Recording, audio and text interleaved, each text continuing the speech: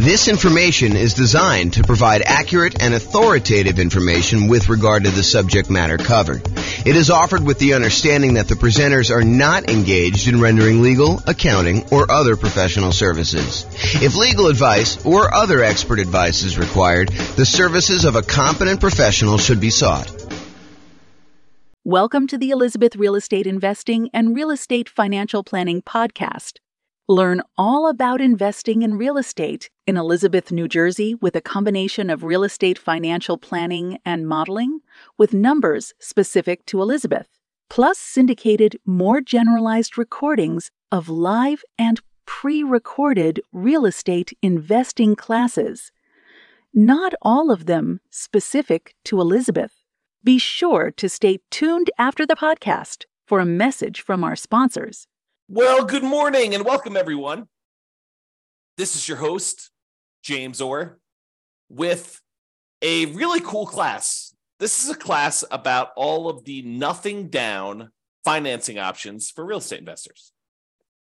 A class I think many of you are looking forward to. Not everybody, but I think there's a bunch of people that are really interested in real estate investing and specifically interested in real estate investing where you can buy properties with nothing down. So that's what we're going to cover today. I will point out something that may not be obvious to new people, but is probably more obvious to people that have been investing for a while. And that is, if we're thinking about our current environment, I'm recording this March 29th, 2023, while our home prices have gone up a lot, very rapidly in the last few years. They're sort of stalling out a little bit, depending on which market you are. It's a little bit of a split personality market going on, depending on whether you're East Coast, West Coast. But in general, property prices are up a lot, and they're stalling out a little bit now. But also interest rates are up a lot, and rents are up, but not quite up enough to counteract the significant increase in price and the significant increase in interest rates. So cash flow is really challenging for a lot of folks in a lot of markets right now. That is the overwhelming number of complaints I'm seeing online when I talk to people and when I look at people, what they're writing. So one of the things that we talk about a lot is, how do you improve cash flow? How do you actually maximize the income you're getting on property and minimize the expenses you're getting on property? And I will tell you that doing nothing down financing for real estate investors is sort of counter in a lot of ways, not exclusively, but in many, many, many ways. Trying to put minimal amount down in order to acquire rental property is going to be pushing against you trying to optimize for cash flow.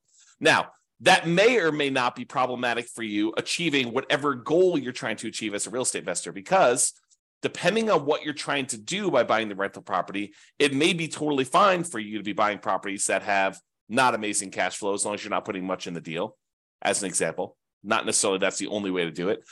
Or it may really hurt you if you're trying to do something else. So if you think about it from this perspective, and we go into a little bit more detail about this when we talk about setting your goals to be financially independent, but sometimes you're buying properties because you intend to have that particular property contribute to the cash flow you need in order to be considered financially independent.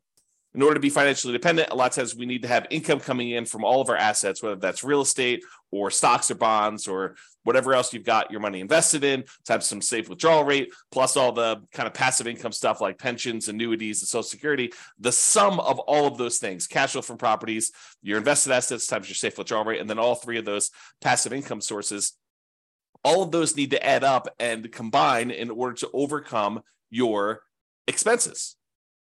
So if you're buying properties with the intention of the cash flow from them to actually help you become financially independent, then making sure that you have positive cash flow and as strong a positive cash flow as possible, kind of like the best bang for your buck, the money you put into the deal to get the best cash flow. Although maybe sometimes you're willing to de-risk by doing some things that aren't optimal from a return on investment standpoint, but they're optimal in a kind of like conservative, reduced risk safety standpoint.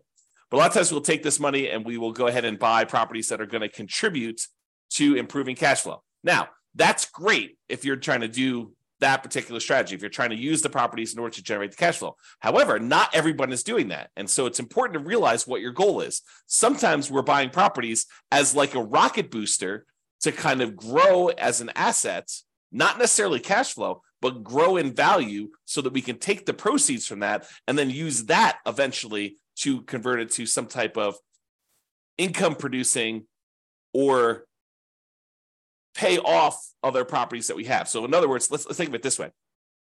Sometimes you're buying properties in order to get the cash flow. That's kind of option A. Option B is you buy a property that doesn't have amazing cash flow, but that you know has got significant equity growth opportunities and some other aspects to it, like debt pay down or something like that, where you're growing your portfolio very rapidly. Then 1, 2, 3, 4, 5 years from now, you're going to take the equity you've acquired in that particular property. You're going to then liquidate that property and use the proceeds to maybe pay off the other properties you have to really improve cash flow on those.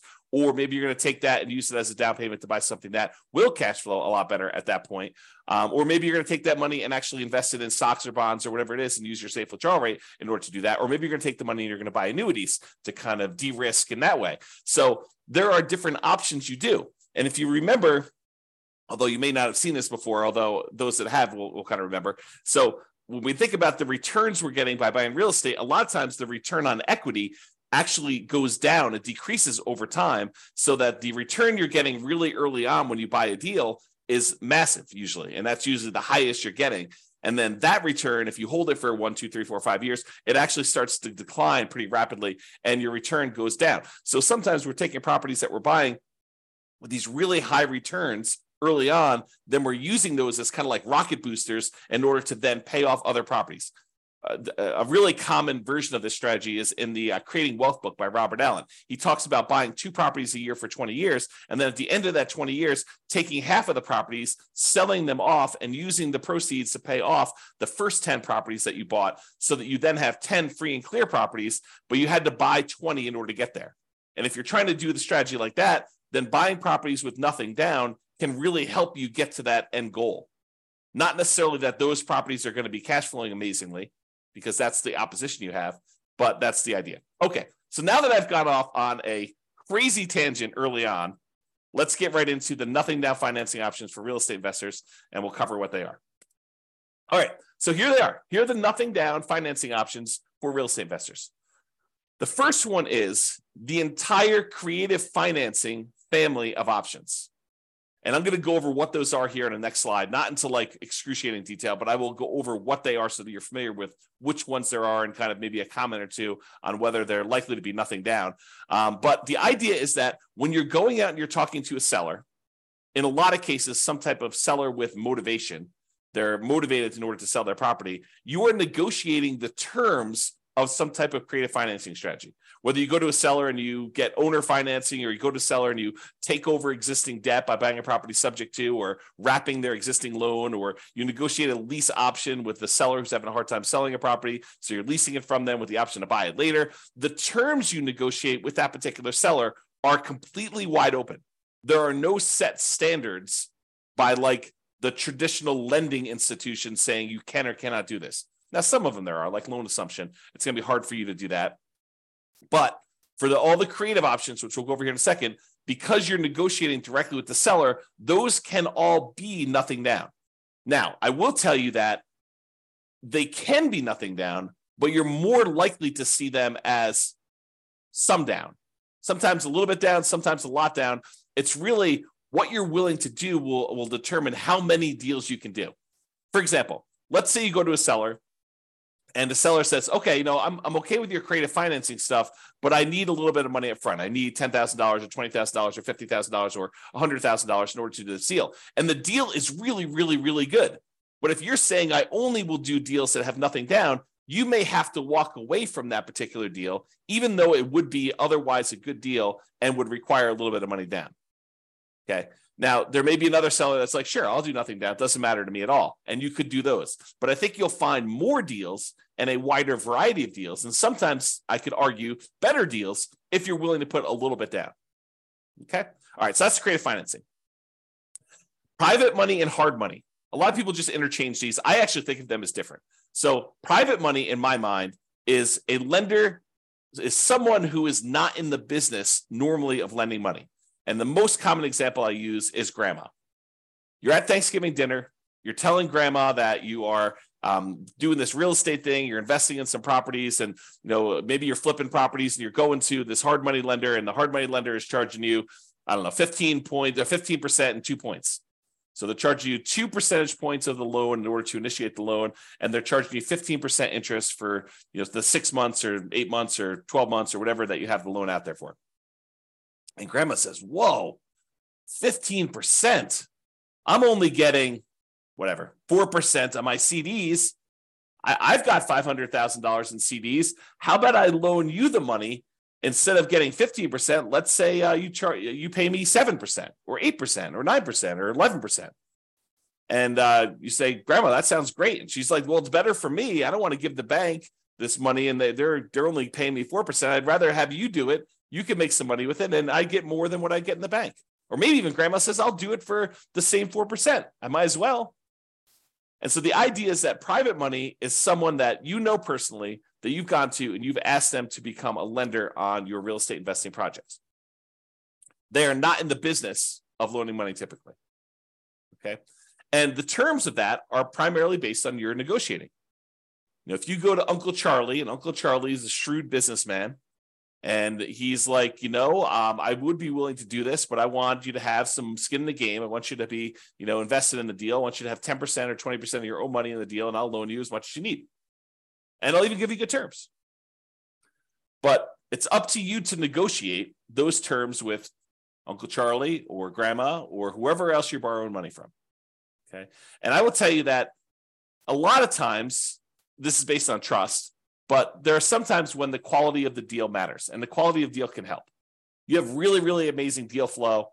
This will be a lot easier for you to negotiate. And I think that's true universally. Okay. With all the people that you're negotiating directly with.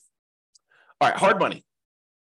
So hard money is money that is borrowed from someone who is in the business, or some company that is in the business of loaning money on deals. A lot of times it's based on the quality of the deal and a little bit of negotiation. Typically, it's only commercial loans, so you're not usually going to be able to move into these properties.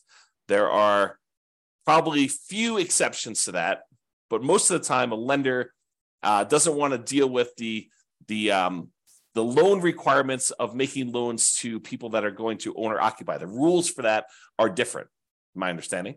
And so they do not want to make these loans to people who are going to own or occupy. They want to make them on someone who's going to buy a property, flip it, or buy it as a rental and do something like that. Okay. So typically commercial properties only, typically not good for house hackers or nomads that are trying to do this stuff. And hard money loans, they can be nothing down if you have a good enough deal, and you can go in there, and the rates on them tend to be a little bit higher. They also tend to charge some points, although not always, but it tends to be that way.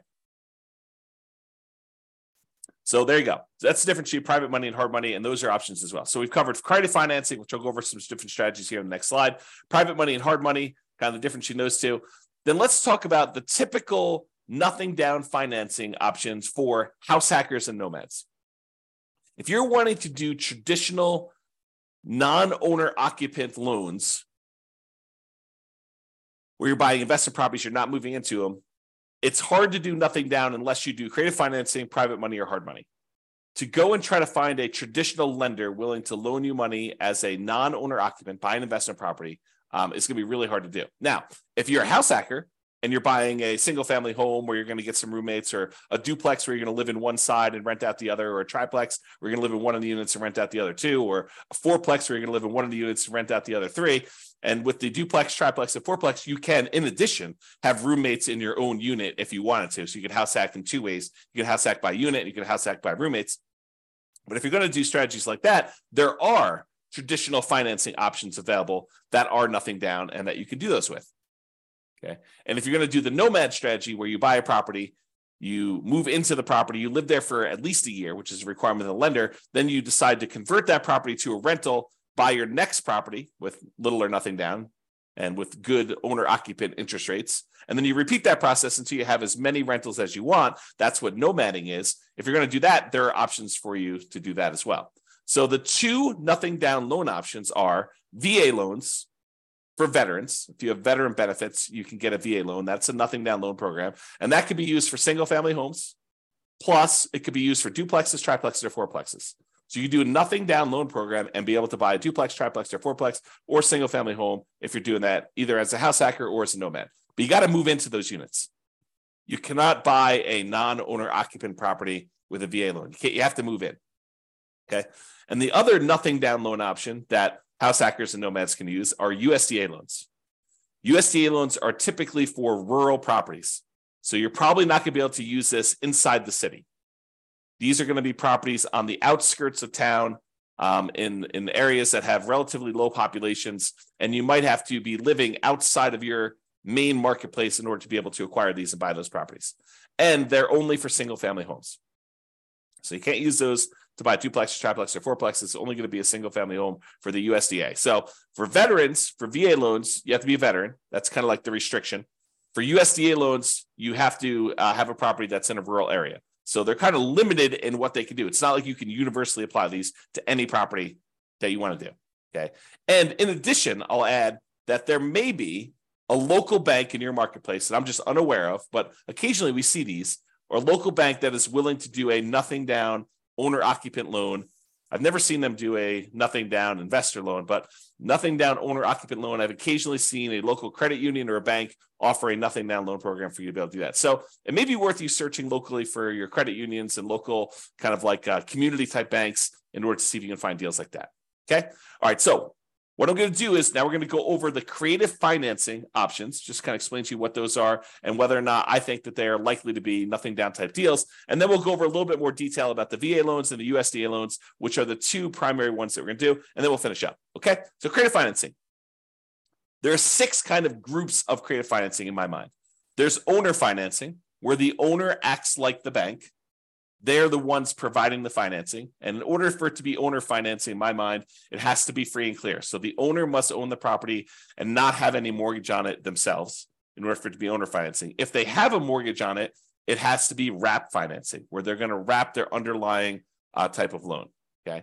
So someone who's trying to offer owner financing, but they have an existing loan in place, either they need to pay off that loan and offer you owner financing, or they're going to wrap their existing financing and then they're going to maybe collect the difference between what they're charging you and what they're paying on the underlying loan if they're wrapping an existing loan. Okay. So the terms of owner financing and wrap financing are whatever you negotiate with the seller. So they could be nothing down loans. Now, in order to find an owner financing deal or wrap financing deal, in most cases, you're going to have to do either a lot of labor or you're going to need to pay some money in marketing in order to be able to have these deals come to you. So what I usually call the poor marketing methods or the lazy marketing methods. So either you're poor and you're willing to invest your time instead of money in order to find the deals, so a lot of manual labor to do this, or you're doing the lazy method where you're willing to spend some money in order to have deals come to you. So those are kind of like the 2 groups to do that. And one way costs money and the other way doesn't. So if you're really looking for, nothing down, may not really be nothing down. It may be no down payment, but you still have to pay money in order to do it. Okay, so owner financing, wrap financing, you're negotiating directly with sellers. So they technically can be nothing down loans, all negotiated though. You're more likely, in my opinion, to find deals where you will put a little bit of money into these. The chance of them being nothing down is relatively small. It's not like, 90% of these are nothing down.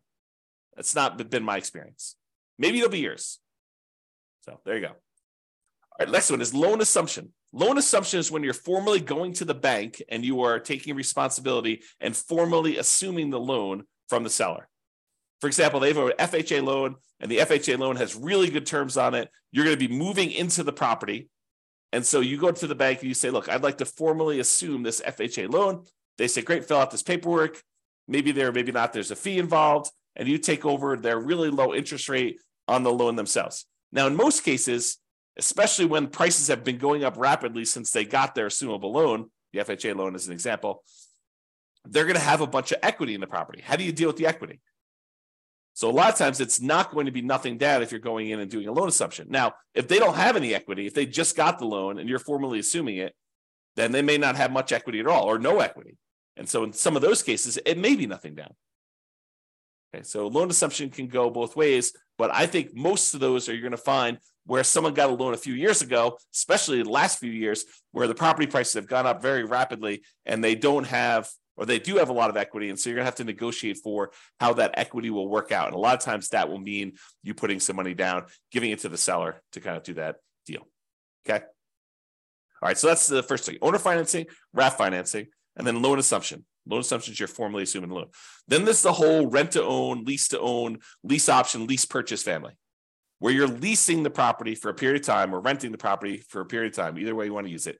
And then you're actually either getting an option to buy the property or a purchase contract in order to purchase the property for ideally some pre-agreed upon price at some pre-agreed upon point in the future, or a period of time that you have the option to do so.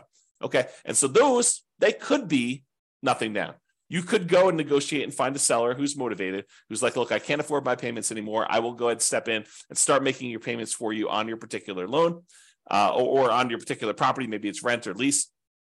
And the seller may say, yeah, I'm motivated enough. I will do that with nothing down.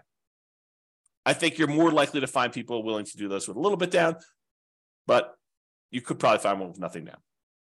Then you've got the whole agreement for deed, bond for deed, contract for deed, installment land contract, where you have a contract in place, an agreement in place, where if you make payments over a certain period of time, at the end of that, you get a deed on the property. And those could also be nothing down. Again, you're likely to find ones where you have to put a little bit of money down, but you can find those like that. And finally, subject to is where you are, the seller is agreeing to deed you the property, but they're leaving their loan in place, and you would go and usually make payments on that underlying loan. There are versions of this where you don't, but it's exceptional. It's unusual. So you go in there and you buy a property, and there's an existing loan on the property, and you're agreeing to make payments on that loan, and the seller is deeding you the property, which means you are now the owner, and you're doing that. And I think those, you can find those where you have nothing down situations as well, although I think you're likely to find some where, especially in our current marketplace, where they have some equity and they'd expect to see a little bit of money. Sometimes it's as little as moving costs, right? I need some money in order to put a security deposit and a down payment or some other kind of like get me moved to another part of the country. There's some type of incentive to help them out of the particular situation. So sometimes it's that size of down payment, but sometimes it's a lot more, and it's all negotiated. All right. So those are the creative financing, nothing down type strategies you've got there. Now let's talk about the VA loans and the U.S. Department of Agriculture loans. So both of these are Nomad approved. If you're trying to do the Nomad strategy, I like these loans for doing Nomad. In fact, VA is probably my favorite loan for doing Nomad, especially if you could find a duplex, triplex, or fourplex as one of your first properties to do.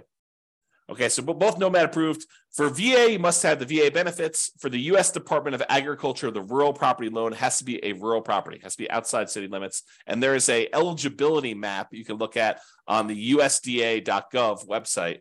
You type in the address of the property, and it will tell you if it's a USDA eligible property.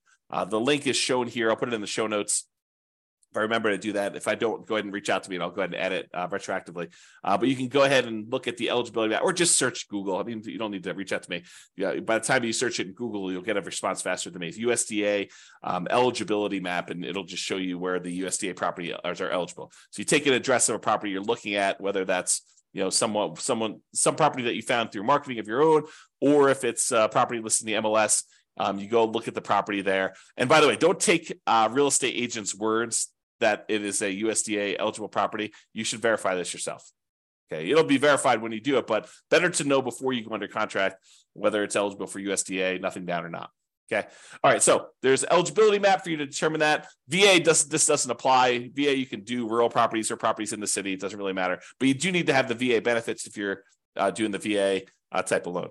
So in both cases, 100% plus financing is available. It's 100% financing is available. With the USDA one, it's really financing, but you still have to pay the upfront, kind of PMI and stuff like that. With veterans, with the VA loan, the veterans loan, you can actually roll in your upfront funding fee, which makes it truly nothing down. So the VA loan is awesome. It's really, really good loan. A lot of times they have really good rates on them as well. Both of those are fixed rates.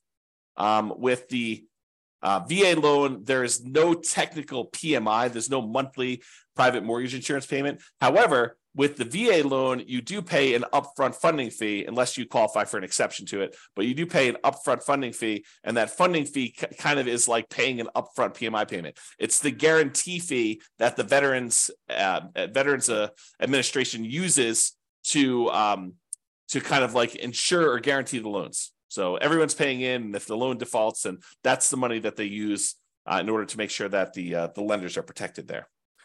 With U.S. Department of Agriculture, you will have PMI. There'll be a separate private mortgage insurance payment on those.